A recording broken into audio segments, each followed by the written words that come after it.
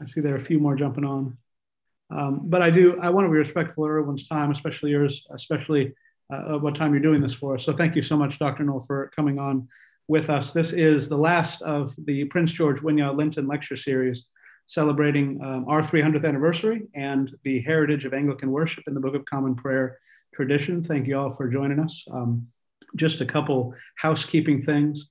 I will, for the experience of everyone, take the liberty of muting folks if they happen to unmute themselves at a time when it's not supposed to be that way. Dr. Null has mentioned that he might ask questions, and if he does, you are welcome to unmute yourself and ask a question. Please do. Don't be shy. We want to get as much out of this as we can. And I think if we have time, we'll have time for questions at the end as well, if there's just more general questions toward the end. So please don't take offense if I mute you. I'm just trying to make it a better experience for everybody. I do have it defaulted so that everyone but the speaker is muted, at least for right now. To better enhance your experience, up in the top right corner, at least of my Zoom, is a choice of views. You can either do the speaker or the gallery. If everyone is muted except for Dr. Null and you choose the speaker view, you'll be able to see him much better. And so that is something that I offer to y'all as something to enhance your experience. So I think that's all I have. Thank you all so much for joining us. Dr. Null, thank you so much for doing this. I'm very excited, if only just to push back a little when I can. But please, if you would say a few words to introduce yourself, and then the floor is yours. I have never been told that the best way to enhance a person's experience is having a clearer, more blown up picture of myself. That is a very unusual introduction, which I'm sure may not come my way again. So I will appreciate it while I have it. I think the three quick things to say is that I'm a pastor trapped in a research project. I write about Thomas Cranmer by means of looking afresh at his private theological notebooks and finding more so that we can add more to the conversation. I am based in Berlin, Germany, which is why it's dark here. But I was born in Alabama. Ashley's a family name. It's John Ashley. So traditional Southern confusion, calling me by my middle name to make everything more complicated. But I was reared in Kansas, so I don't have a Southern accent, except I say y'all, and I do eat hominy. Because one of my great pleasures of coming to Charleston is you can't even get bad hominy in Berlin. You just can't get any. Let's pray.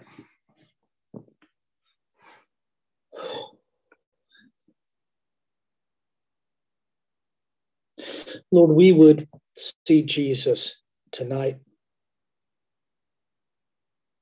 Lord, we would hear Jesus tonight.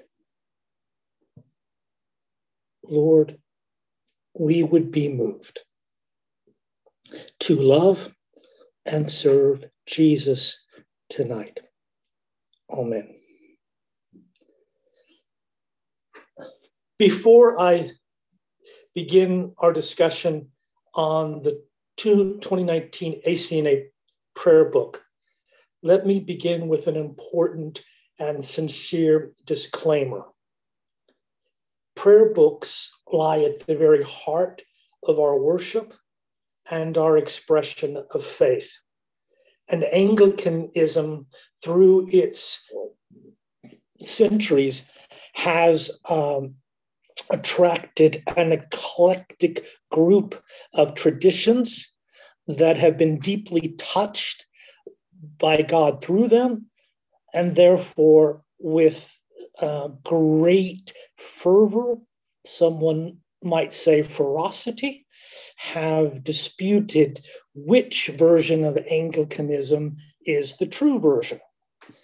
And surprise, surprise, understandings of the prayer book both shape and reflect those different traditions within Anglicanism. I am a full-blooded, heartily committed, and sincere partisan of the Low Church tradition.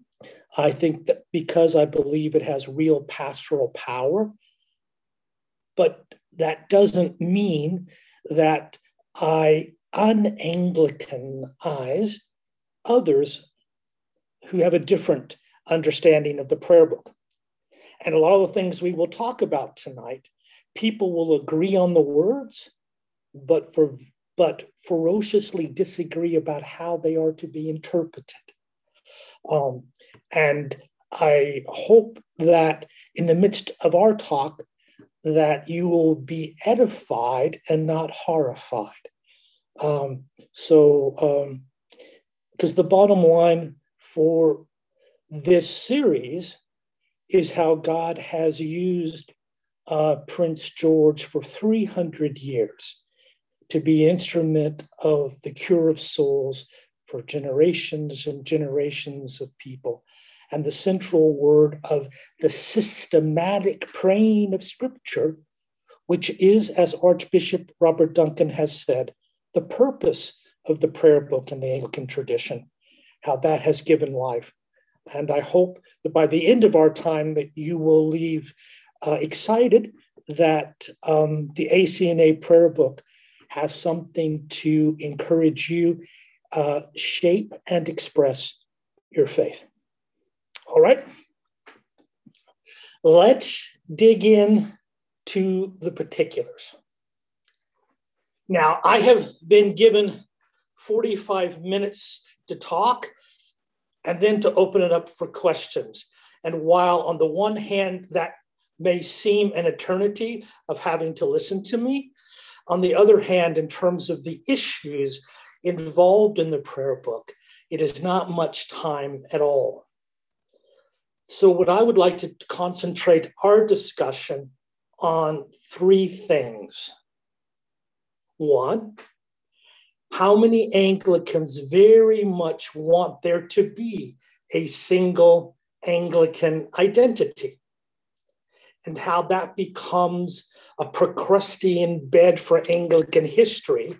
You may remember the man who had the bed that when the travelers came to visit, if they were too short, he lopped off their legs so they would fit the bed. Sorry, if they were too short, he stretched them out so they would fit the bed. If they were too tall, they would cut off their legs so they would fit the bed. For him, one size fits all. And one of the difficulties is that we have, I won't say a messy, but with organic growth, it doesn't always go the way you would predict. Any gardeners here? Isn't that the whole point of having to prune and weed and trim?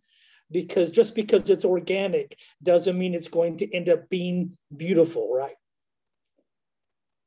So that they've had to make choices on how to try to get a normative Anglican understanding and praxis.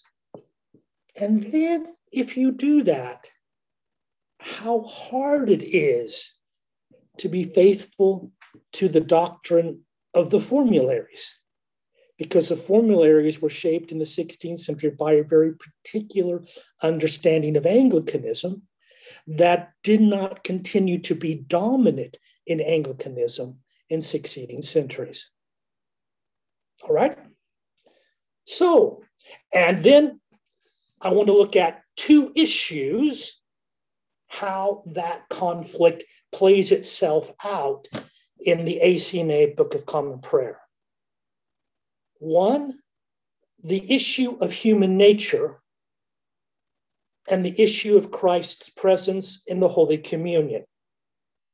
Some of you were asking, how faithful is the 219 BCP to earlier prayer books? And those are two key issues that can help us get a feel of what is the project, what is gained by that project, and what may have been lost. Okay, any questions about where we're heading? Yes. No? Good. All righty. If you have an ACNA prayer book in front of you, you might want to turn to the preface.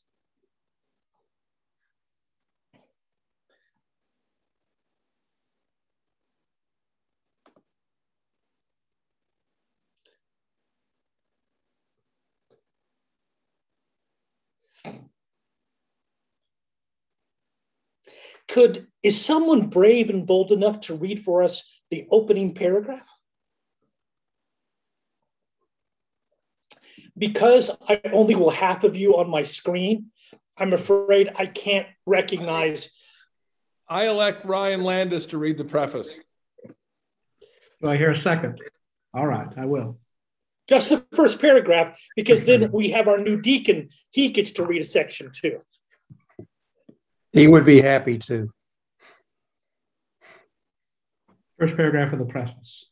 Christianity, the fullness of the good news about Jesus Christ, came very early to what would eventually be called Anglia, England, through the witness of soldiers, sailors, merchants, and missionaries. Legend holds that the biblical tomb giver, Joseph of Arimathea, was among the first of those scattered evangelists. And read one more sentence, please. The early Christian mission in the British Isles was an encounter with pagan tribes and societies. Okay. What is the theological point is being made by this opening paragraph? Has anyone mentioned Anne Boleyn? Anyone mentioned Henry VIII? Not even Edward VI? I believe Edward VI came up in a very Sorry? Where are they beginning the story of Anglicanism? With people who are not in the church yet. Yeah, and what era? Roman era. Could even be Patrick. Exactly. They're saying the Reformation isn't the beginning of the independent Church of England. They're making very clear that their understanding of Anglicanism is of a long process, and it's not in any way specially defined by the Reformation or Henry VIII. That's an important theological presupposition for all that comes. Now, let's turn to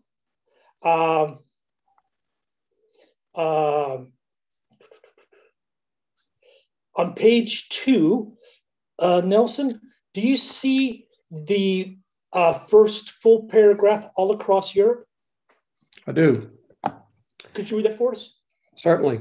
All across Europe, the 16th century was marked by reform of the received tradition. So great was this period of reevaluation, especially concerning the primacy of the Holy Scriptures, that the whole era is still known to us as the Reformation. Do you notice any interesting word that is not used that you usually associate with the word Reformation?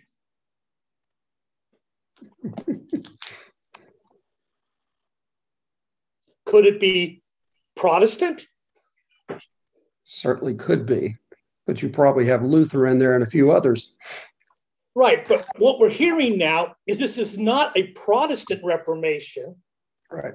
This is a reformation of the medieval church, engaged on all sides, not just in Germany, all across Europe. Now, we then come to the next paragraph. Nelson, could you read that? And it's a long one, but it's worth reading. Certainly. Archbishop Thomas Cranmer, 69th Archbishop of Canterbury, who was martyred at Oxford in 1556, led the English phase of the reform of the church life and church worship. Undoubtedly, Cranmer's most enduring achievement was his replacement of the numerous books of the Latin liturgy, with a carefully compiled Book of Common Prayer. This was a prayer book in the vernacular one which brilliantly maintained the traditional patterns of worship, yet which sought to purge away from worship all that was contrary to Holy Scripture or to the ordering of the primitive church. The Book of Common Prayer from the first edition of 1549 became the hallmark of a Christian way of worship and believing that was both Catholic, small c, and Reformed, continuous yet always renewing. According to this pattern, communities of prayer, congregations, and families, rather than the monasteries of the earliest centuries, would be the centers of formation and of Christ-like service to the world. That last sentence is absolutely accurate.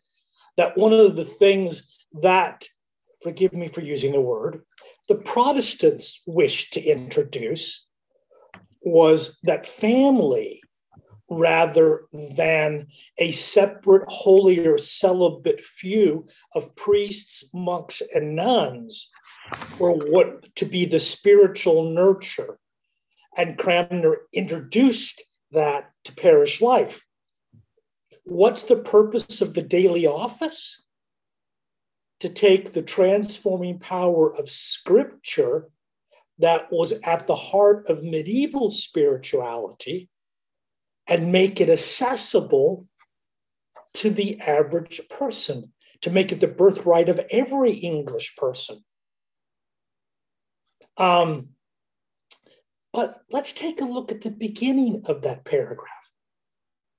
He led the English phase of this reform of church life and church worship. Does anyone notice something that's missing in that phrase from the Protestant point of view? What did the Reformation first reform?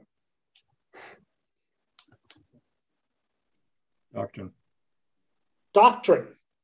In fact, the articles say that the medieval church not only erred in the manner of life, but in teaching of the faith, right? So we have a very clear desire to present Anglicanism as a branch of a Reformed Catholicism and a conscious downplaying of the Protestant character of both Cranmer's contributions and of the 16 formularies. And how many formularies did we have in the 16th century? There's 3 or 4, depending on how you group them. The prayer book, obviously, which is mentioned, and the ordinal, how you ordain deacons, clergies, consecrate bishops. That is sometimes lumped together with the prayer book, sometimes kept separately. What was the doctrinal contribution of the 16th century? The articles. That's not mentioned, are they? And what the third formulary was something called the Book of Homilies to make sure good sound preaching from a Protestant understanding of salvation was required reading in every parish church. That's also not mentioned. So we have an emphasis on the power of the prayer book as an ordering of worship, but no real conscious engagement with the doctrinal changes that Cranmer made in that worship. Now, who wants to be brave and read the next paragraph? Shall we come? Would the rector like to read that? Since he's volunteered others on his side. I'm going to completely embarrass myself. I don't have my prayer book sitting here in front of me. I'm enjoying the heck out of this. I'm going to go to Caroline Stalvey. Caroline, do you have your prayer book? Because I'd love to hear a female voice. There it is. How about Caroline Stalvey, Dr. Null? That's fine. And I'm sorry, I didn't mean to embarrass you. I apologize. Caroline? So for a century? The first full paragraph. I think I said sentence, but I meant for a century, the Church of England. Yes. For a century, the Church of England matured and broadened as a tradition separated from the Church of Rome. Its pastoral, musical, and ascetical life flourished. Jeremy Taylor, Lancelot Andrews, Thomas Tallis, William Byrd, and George Herbert are but a few of the names associated with this flowering. Also begun were 3 centuries of colonial expansion that exported the Book of Common Prayer to countless cultures and people groups the world over. Too much time. Okay, what does the very first sentence tell us?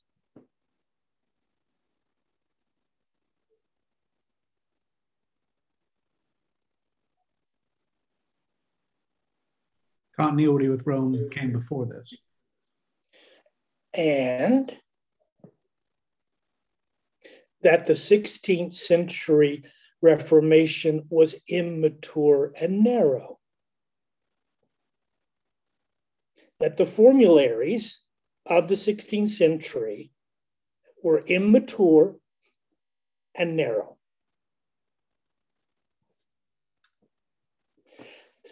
Bishop Fitz, are you able to give us a 3-sentence estimation of the value of Jeremy Taylor as a role model for modern Anglicanism, or at least his deviation from the 16th century?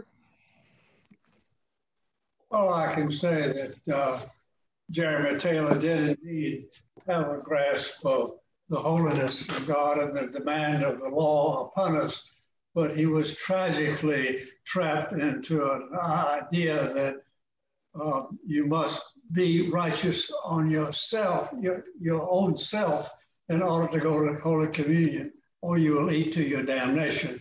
So it was a great exhortation to behave and to obey the law. And only in his prayers do you find the kind of gospel that we find in Scripture. That it is not, we're not go to communion or trusting in our own righteousness, but in thy manifold and great mercies. Bishop Ellison, that was a lovely, kind, and balanced pointing out that he has a real grasp of the holiness of God, but unfortunately, he has picked up the least gospel elements of the medieval period and emphasizes that Christianity is what you do for God, not what God does for you. And Jeremy Taylor said that if you sin the same sin 7 times over, it's increasingly difficult for God to forgive you because of your bad choices. And that means you see a shift going on from the 16th century period.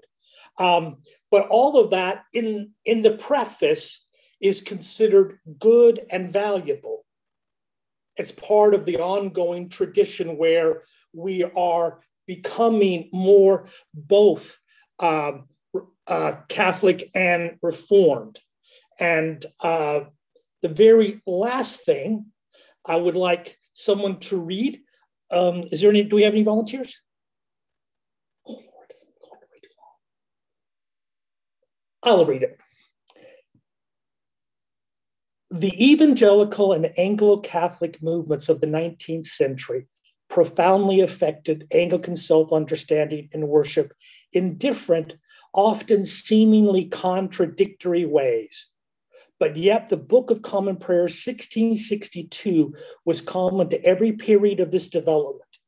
For nearly 5 centuries, Cranmer's prayer book idea had endured to shape what emerged as a global Anglican church, that it's missional and adaptive as in its earliest centuries, authoritatively scriptural and creedal as in its greatest season of reform, and evangelical Catholic and charismatic in its apology and in its worship as now globally manifest. So what's it saying?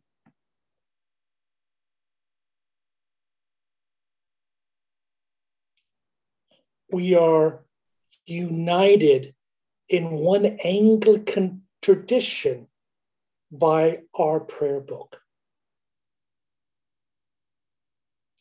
And that's the task that the revisers have set before them to try to get something that is comprehensive enough for everyone, but still recognizable to everyone as Anglican. And that is a very difficult task. And so if you hear me saying some parts of how they've done that, I don't particularly find as faithful to the 16th century as I would like, that doesn't mean that I could have done a better job. It is a very difficult task, but that's what they've said, to have something that unifies us and that we can all say together. Now, how do you create a modern document for everyone when you say, because we're part of the Jerusalem Declaration, we adhere to the 39 Articles and the 1662 Book of Common Prayer, especially because there has been theological development in Anglicanism since the 1662 prayer book. That's the task, and that's the difficulty. I'd like to look briefly at the idea of human nature. Human nature is absolutely central to the Protestant Reformation.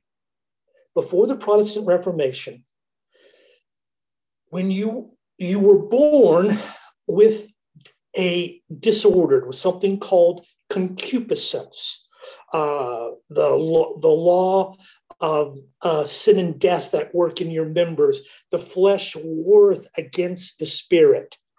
And in the medieval period, because of that, if you were not baptized, you would not be able to be saved. But when you were baptized, two things happened. The sin of Adam's guilt was removed, but not the consequences. You would still have an inclination to rebel against God, but you were given within you something called sanctifying grace. And that was a power, the Holy Spirit in you, to fight the inclination. Anyone ever remember Porky Pig? Porky Pig, good angel. Porky Pig, bad angel, whispering in the ears. That's literally, well, not with Porky Pig, but that's the concept that was read over a baby in baptism, that he now had, or she now had, the power to say no to sin because the Holy Spirit was in her. But because she was an heir of Adam and Eve, she had concupiscence, that power in her, tempting her to do bad. And what would make the difference was when she decided to say yes to temptation. Now, it just could have been a mental saying yes. If a man lusts with his eye and in his heart would consent to have relations, but refrains only because of fear of punishment, guess what? That's a mortal sin, and you're damned at that moment for that. But if you don't consent in your heart, it's not sin. And therefore, they taught that if you preserved this personal righteousness given to you, then you would be able to be saved based on something in you. And what happened when you committed a mortal sin? You lost that grace, and then you had to go back to the priest through confession to have the grace readmitted. Now, the medievals were incredibly logical. Are we a finite being or an infinite being?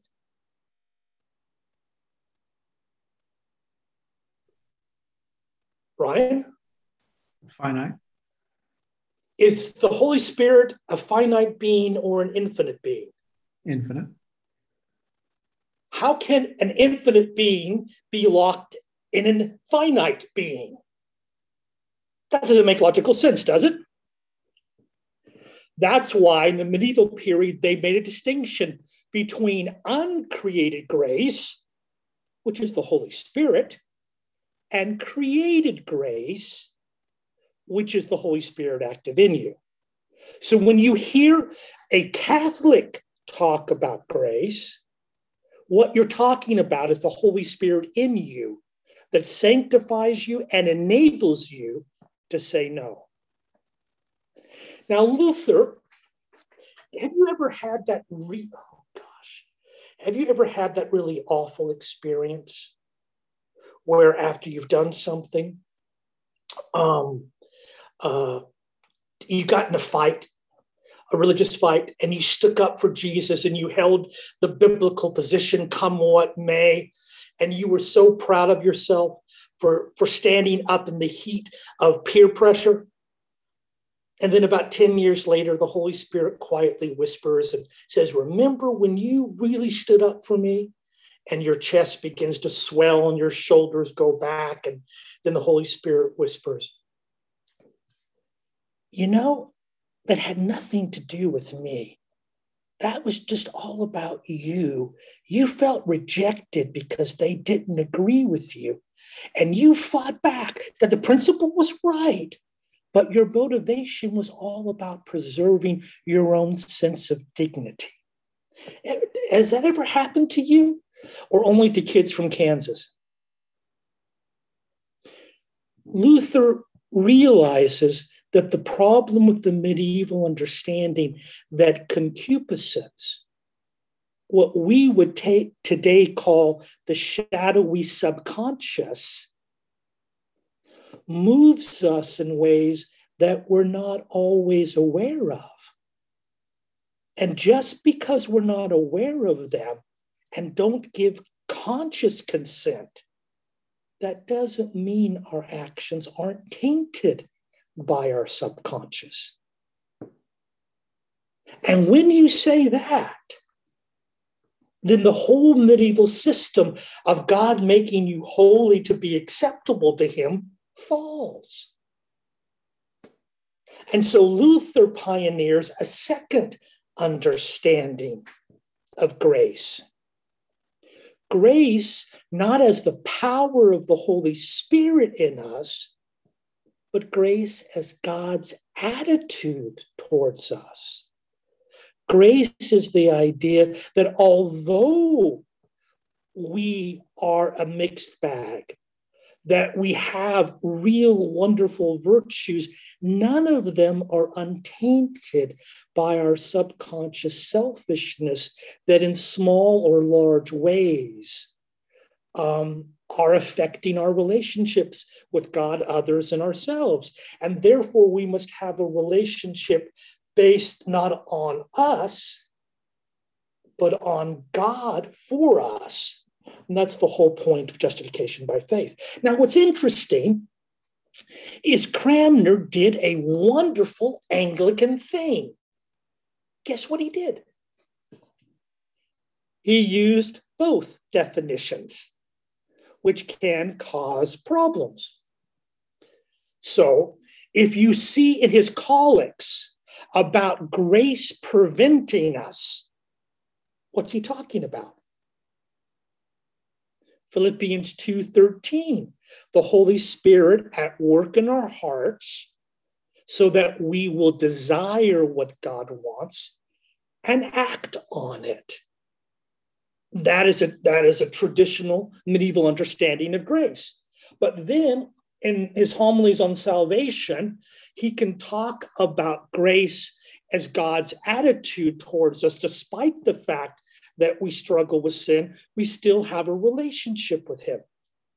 That's important because in the medieval system, Christians were foster children.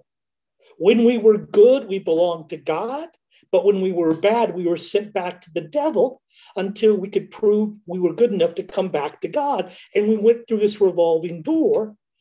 And Cranmer says, no, Philippians 1:6, God will complete the good work he has begun in you. And there will be ups and downs and still accountability, but you are a son and daughter forever in Christ. because your relationship is based on his promise to you, not your ability to be perfectly faithful to your promise to him. And you can be assured of the power of unconditional love for you, and therefore fears cast out, and you can begin to concentrate on loving God and others because you know God is taking care of your future and is drawing you to be like him, to love others as unconditionally as he loves you. Now, therefore, we have a very famous Cramnerian line in morning and evening prayers confession. Can anyone think where he talks about the human condition? And there is no health in us. How can Cranmer say that? Doesn't the Holy Spirit do something in us? Isn't there any good in us?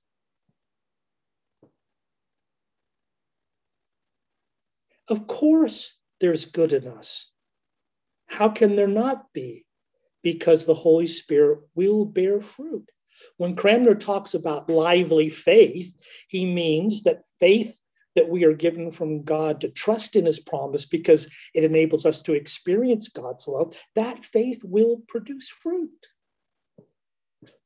But no fruit will be untarnished in this life by our shadowy subconscious, by our ongoing presence of concupiscence, which Article 9 of the 39 Articles clearly states, regardless of whether we are aware of it, concupiscence has the nature of sin.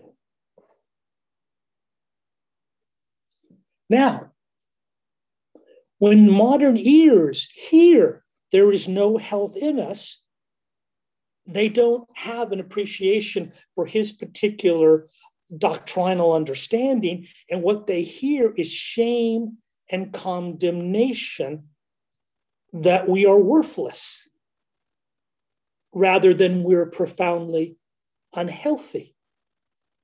So there was a ferocious debate in the prayer book committee and in the House of Bishops whether to retain that line. The 78-9 prayer book, you may notice, deleted it. But it's in the 1662 prayer book. And some folks thought that it said that it means there is nothing, there's no saving health in us. Therefore, the folks who thought this line was demeaning to grace put in it, apart from grace, there is no health in us. And when it comes to Holy Communion and the prayer of humble access, where we say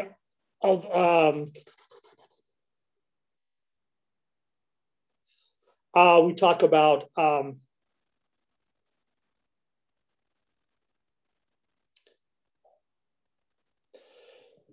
when we are not so much worthy to gather up the crumbs under your table.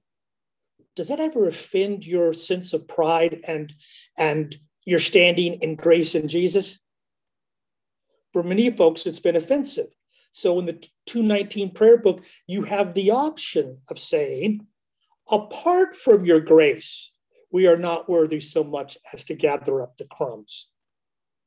But actually, again, for Cranmer, it's never questioned that you're unconditionally loved and worthy because God sees you with Christ's righteousness, even though your concupiscence means there's nothing perfectly spiritually healthy in you. You have a COVID disease that is problematic, but isn't the basis of the relationship. And he would agree that because of grace, we stand firm in God. But when you put it like this, apart from grace, there's no health in us, that sounds like you're saying grace in the sense of the medieval sense, that God has put a worthiness in you. And that gift of worthiness makes you worthy, even though without that gift, you would be unworthy. And for Cranmer, that would be incomprehensible, because the whole reason why you had to have a Protestant Reformation was the minute that God's perfect righteousness is put in you, your concupiscence taints it. And it's no longer a basis of you being worthy. So if you understand apart from grace in the sense of the Protestant, of God's acceptance of you despite your failings, that's true. But again, in the Protestant understanding of grace, how come God is able to accept you? Not based on anything in you, as Cranmer's homily on salvation says. So here we have sincere people trying to follow the 1662 prayer book, but not necessarily lining up with the doctrine behind it. But you want to have a book that's there for everyone. What do? One place it's optional, one place it's mandatory, but however you interpret it, it is a distinct change from the 16th century, but it may be hotly contested whether that's a good or bad thing. But those are the kinds of decisions that the prayer book people had to go through on lots of different levels. Our time is exhausted, but there are several things we can point out with, because let me just say this about the Eucharistic text. It does not, there are two texts, have you noticed? One that says, it calls itself the Anglican Standard Text. The minute you say that, you know that there's a game going on, right? Because there isn't a single Anglican Standard Text, as they've tried to do. But listen to how the preface of communion describes the Anglican Standard Text.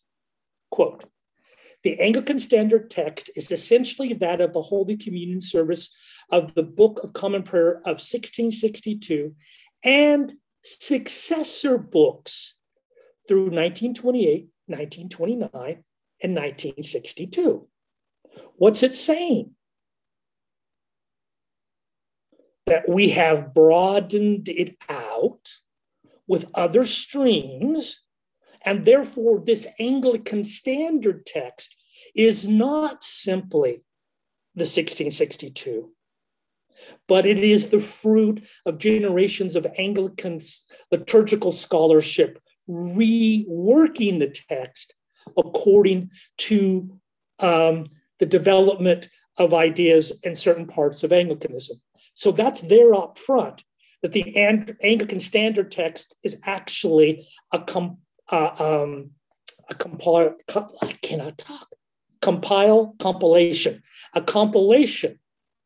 of Anglican. It is the fruit of a series of liturgical revisions. It is not just the 1662. Now, I assure you that there will be people who say that tradition has been faithful to the 1662, and other people who say that has not been faithful to the 1662. And it will be the topic of many PhD dissertations and giving an opportunity for a new generation of liturgical scholars to get their jobs. But that's what it clearly says. How can you, as a layman, know that this is not simply a repristination of the 1662? If you look at the rubrics at the end, it points out that the order is very different from the 1662. And that order was designed by Cranmer with a very specific theological agenda.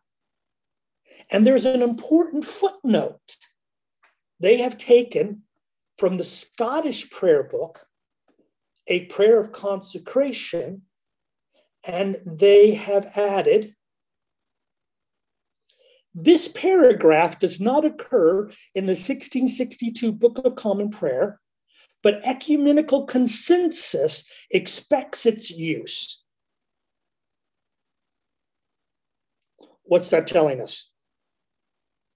That they are not now, some folks will argue that that prayer is implicit in the 1662,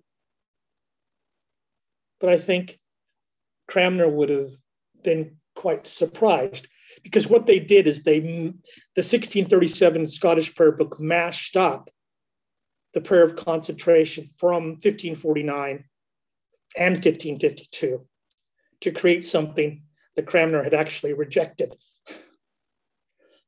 Let me read you the paragraph in 2019. So now, O merciful Father, in your great goodness, we ask you to bless and sanctify with your word and Holy Spirit these gifts of bread and wine. Now, that's straight out of 1549, where the Cranmer's emphasis in his language is on the bread and wine. In 1552, Cranmer doesn't ask God to bless the bread and wine. He asks God to bless the congregation so that when they receive the bread and wine, then in a spiritual way, they will really drink Christ's blood and eat Christ's flesh, but it's not localized in the bread and the wine. But what we have, obviously, we've talked about blessing these bread and wine to be the body of Christ. And then we had maybe partakers of this most blessed body and blood. So they combine both. And if you check the second prayer, it says that the bread and wine be vehicles for us, and second, that we may be worthy recipients. That's their attempt to create a standard Anglican text from the divergence in our liturgical history. What does all this mean? Well, I actually really like the Greek way of thinking about liturgy. They don't try to explain everything. They simply say, mystery. And I think that as something that the reality is, in another time, if I'm ever invited back, I'm more than happy to talk in detail about Cranmer's understanding of the Eucharist and to defend it, because I think it is biblically sound, and it's what I personally believe. But the bottom line is that any explanation is partial, because it is a heavenly miracle beyond anyone's comprehension. And that when I approach the altar rail, what is coming in my mind is not debating the various understandings of what I'm about to receive, even though I could articulate and have a lovely internal conversation about all that. None of that's edifying. But the reality is, in a mystical way, we are united to Christ, and that unity transforms us.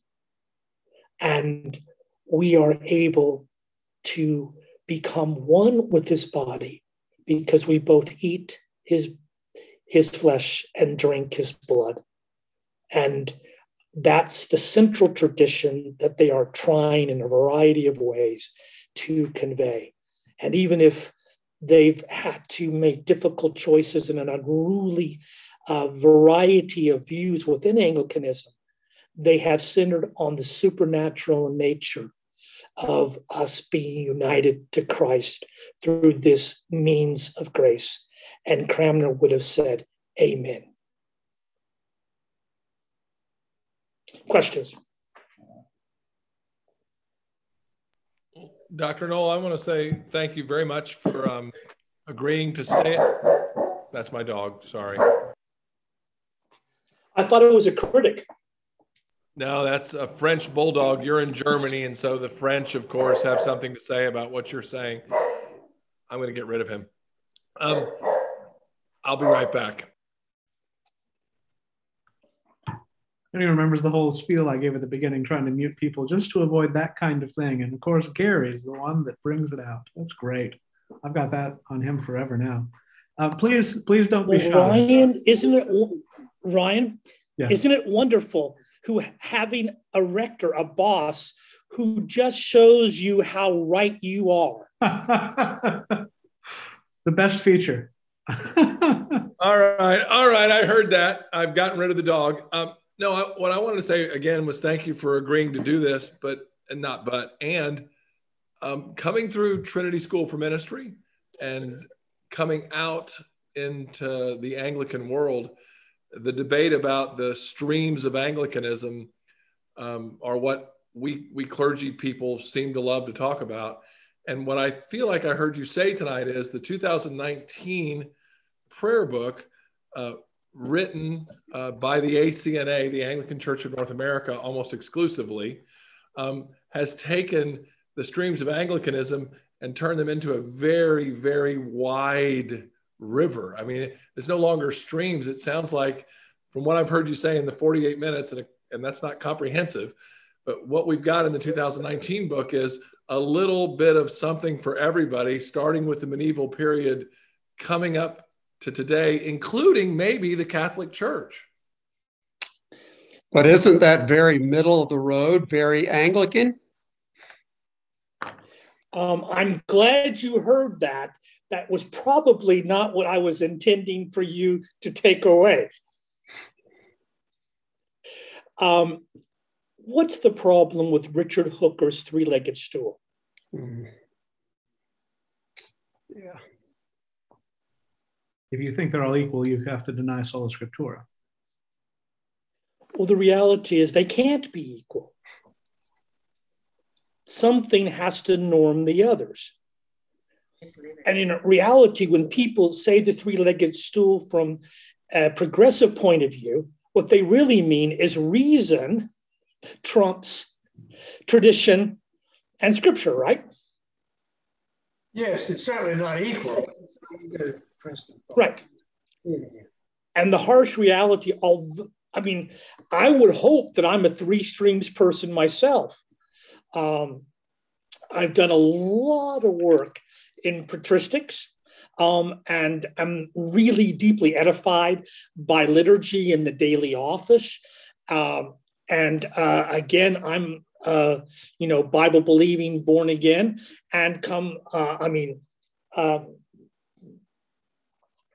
was a card carrying member of Holy Trinity Brompton in London. But let's be honest, it's not possible for three streams for them all to be equal.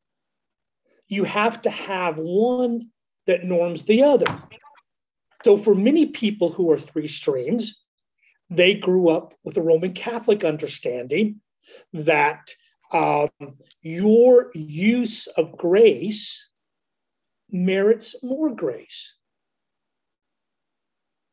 And therefore, they discovered the Holy Spirit because they were trying to do all that sanctification in their own strength. And if that's not death, I don't know what is. And through the Holy Spirit, they came and found the Bible. But often, how does the Bible function in those circles? Not as promise, but as law, instructing them on how to grow in grace. So that's three streams, right? If you take someone who begins in the Pentecostal world and becomes Anglican, the Pentecostal world is based on the notion. Do you understand how people originally spoke in tongues? Let me explain.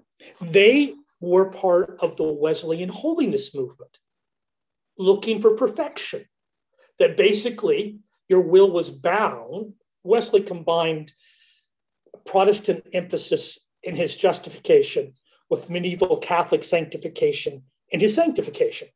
So your will is bound before you get saved. But once you're saved and God has released your will, then you have to use that will in in pursuing godliness. And as you do that, God will honor and enable you to grow in holiness and theoretically reach a point of Christian perfectionism. Now, Wesley is a deeply godly man. He's not an idiot. He understands that no one ever gets free of sin in this life. But what he means by Christian perfection means that you can live without a conscious sense that you're violating the Holy Spirit. That through ignorance, you may, but not that you're not going to have a Romans 7 battle anymore. That's Christian perfectionism. And as they sought to use their will, spiritual disciplines to pursue holiness, they started speaking in tongues. And so what became paradigmatic in the Pentecostal world is that once God works in you, then the more you are faithful, the more the Holy Spirit he will give you. Have you ever wondered why in the Pentecostal world you have to have enough faith to be healed? Because it's a reward for how you have used the Spirit that he gave you. Ever wondered where prosperity gospel comes?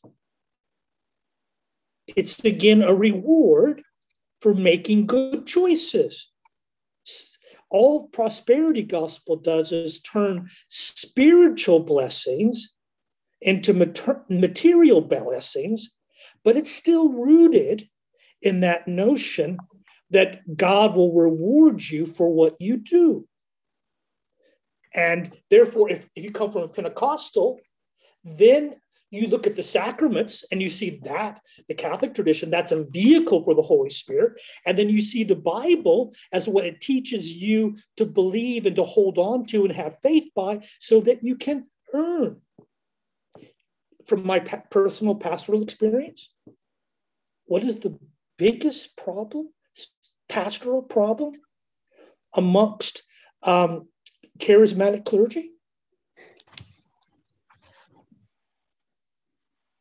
Any guesses? God did such amazing things through X.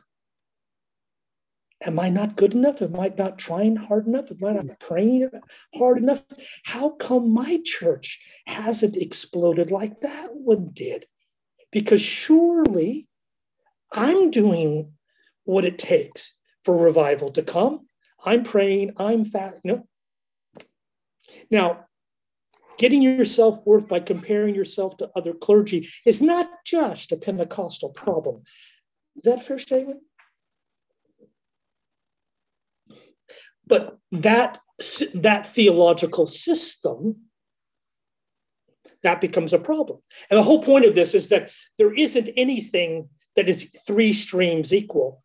You will have to choose from amongst those streams what is the foundational value, and then you take from the other two that which makes sense and fits in.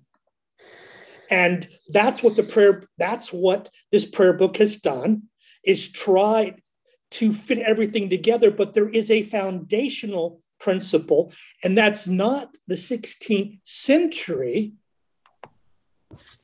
It's a more Anglo-Catholic understanding of our tradition, but acknowledging that it's not exclusive. But that would be the deep river channel of the 2019 prayer book. And one of the difficulties with that is that's not what was behind the formularies. And so they've done their best to try to square the circle. And I know that Archbishop Bob Duncan consciously did his best to find a way for people like me to feel that there were things that we could use the prayer book to include us. You will notice that the 1662 order is possible. It is a rubric. It is at the end. It's not the mainstream tradition, but it's there. And that's because of Bishop Duncan's foresight to try within the Anglo-Catholic stream that is the main heartbeat of the prayer book to be thoughtful and sensitive to others. You may notice that there is an acclamation, Christ our Passover is sacrificed for us, right? But right under it, Christ our Passover has been sacrificed once for all time.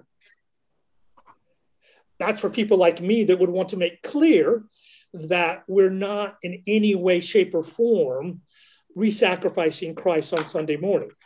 And no good Anglo-Catholic would believe that as well today, but that was one of the ancient problems and one of which the 16th century formularies pushed back against. So I guess what I'm trying to say, there is a very, and that's why I read through the preface, there is a very clear dominant channel amongst the three streams, but dominant is not the same thing as exclusive. And I'm grateful. Is that fair enough, Gary? Dr. Null, I had a question for you. I've been trying to, the daily office you mentioned, I've been trying to do that in the morning and the evening. Also mentioned perfectionism, and I sometimes battle this being a legalistic kind of routine. How would you encourage us as we try to use the prayer book more for it to not become legalistic? Well, let me share with you Cranmer's spirituality and what he wanted the prayer book to represent. He would say that every command is a promise. That here's the question. A cross-country runner, 100 yards to the finish line. Coach is standing at the finish line with the stopwatch. What goes through the athlete's mind when she or he sees the coach with the stopwatch at the finish line?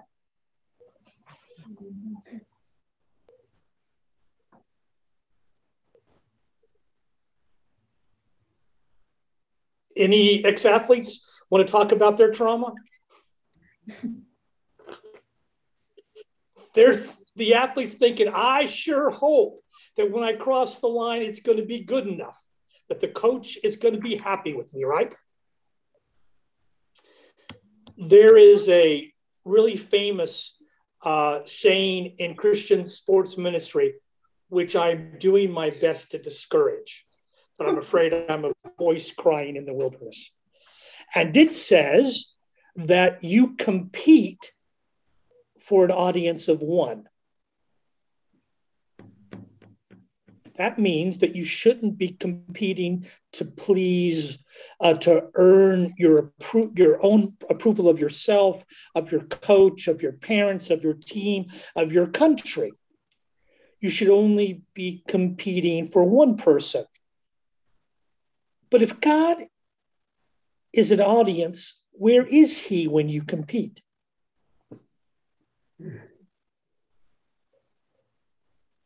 He's in the stands.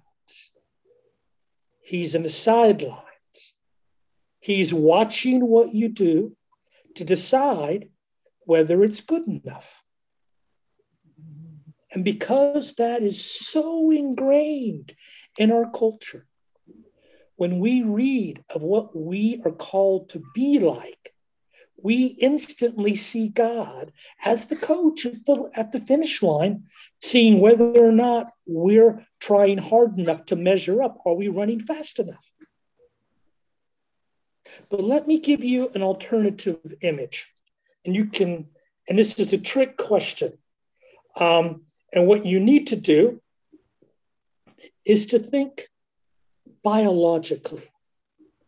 What does that athlete need more than anything else to finish the race? Oxygen. Heart. Now you're thinking of effort, which is not bad, but think biologically. Fuel? His heart's got to pump, if that's what you mean, yeah. Veins to get to your muscles. How about air? Mm. Without air, nothing else is going to work. The heart's not going to pump. The legs aren't going to move, right? Is God the coach at the end? Or is he the Holy Spirit who literally inhabits you and enables you to breathe every step of the way? Carolyn, I don't mean to embarrass you, but do you have a Bible handy?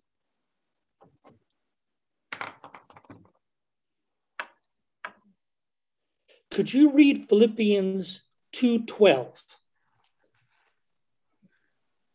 Caroline, I just want to say you're making Ryan and I look very good at this moment. Thank you. You said 2:12? Yeah. Therefore, my beloved, as you have always obeyed, so now, not only as in my presence, but much more in my absence, work out your own salvation with fear and trembling. That sounds like sweat equity to me, doesn't it to you? That means we're not puppets. We have to make good decisions, right? There is no progress in the spiritual life without making good decisions. And sometimes it's hard to make good decisions. And sometimes it's even harder to consistently make good decisions, right? But here's the question. Is our hope based that on us making good decisions, when push comes to shove and we're struggling, do we just beat ourselves up and shame ourselves to make us try harder? Or is there a better way?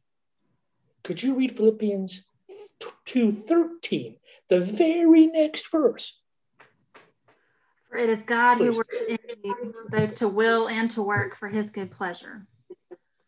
Oh, Carolyn, help me out. What's that mean? God is our oxygen. He's the... Exactly.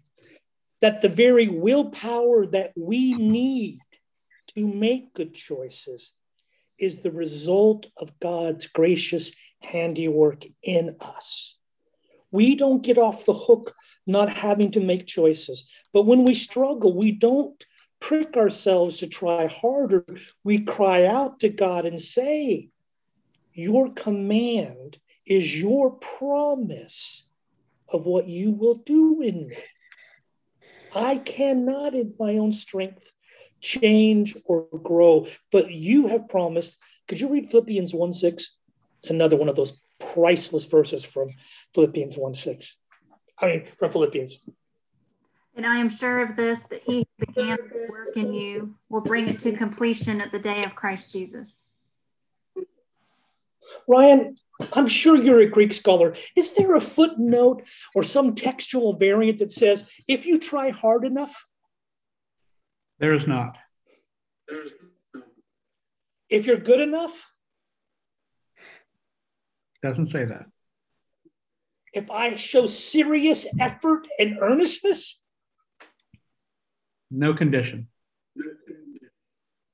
It's God's promise to us. Now, it's a promise that goes through our will, not around it. But our hope is that when our wills are not cooperating, we remind God of his promise to change us from the inside out and give us the desire and the ability to act. So when you read something in scripture and it shames you, that's always the devil.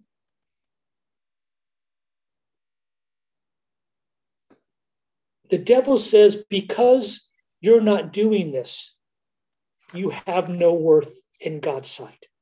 That's shame, right? That's condemnation. That is never from Jesus. Conviction of sin is, and conviction is painful. But what conviction says, look at how much I love you. Let me help you be more like me.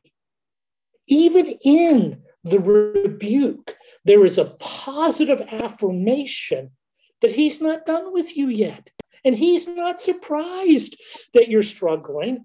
And his love and not your faithfulness will get the last word, because that's what he's working in you. So by no means do I want you to hear me saying devaluing the significant role our choices make. But according to Cranmer, our hope isn't in them, but in the God who's promised to bring out in us the right choices and to be persistent in us until we do. So when you hear that, say, my worth and value is not based on my performance, but on the performance of Jesus on the cross. Lord, you say there is no condemnation for those who are in Jesus Christ. But I can see there is a difference between what Scripture says I should be and what I am. I'm not going to pretend to be something different as if I couldn't save myself. I can't sanctify myself. I'm going to be honest, but I'm not going to let my foibles, my flaws get the last word, because you have promised to be the answer and the solution. So the more my sin is pointed out, the more I will cling to you to transform me from the inside out. But may I say one last thing on this point, and I should probably let you go. This is debatable, and Ryan may wish to come back, but I believe firmly that sanctification isn't so much about my increasing awareness of how holy I am, even though we do make concrete progress in the Christian life. The reason why is you have to grow closer to Jesus to really understand how much unlike Jesus you are. Yeah. So the more progress you make, the more God cleans you up. When you get out of the foothills, to your horror, you discover there are still mountains that in his grace he hid from you. And if you are ever so blessed as to get out of the mountains, then he shows you the Alps. That we have this simultaneous conviction that in Christ we are whole, and that he is at work to make us more like him and to give us the peace that comes from obedience. Not all suffering comes from sin, but all sin causes suffering. And forgiveness of sin doesn't remove consequences that one will have to walk through and watch God redeem. Therefore, it is better not to sin. Therefore, it is so wonderful that God helps us and change. But just because he is active, concupiscence never goes away in this life. And it will rise up from the subconscious to the conscious in unexpected and unhelpful ways. And we will need more of the Holy Spirit to crucify that. There's a reason why we are commended every day to crucify the flesh, and not as if it's just a light bulb. You turn it on or you turn it off and you're done with it. But the good news is that even as we struggle, he is at work, and the end point is sure. Questions?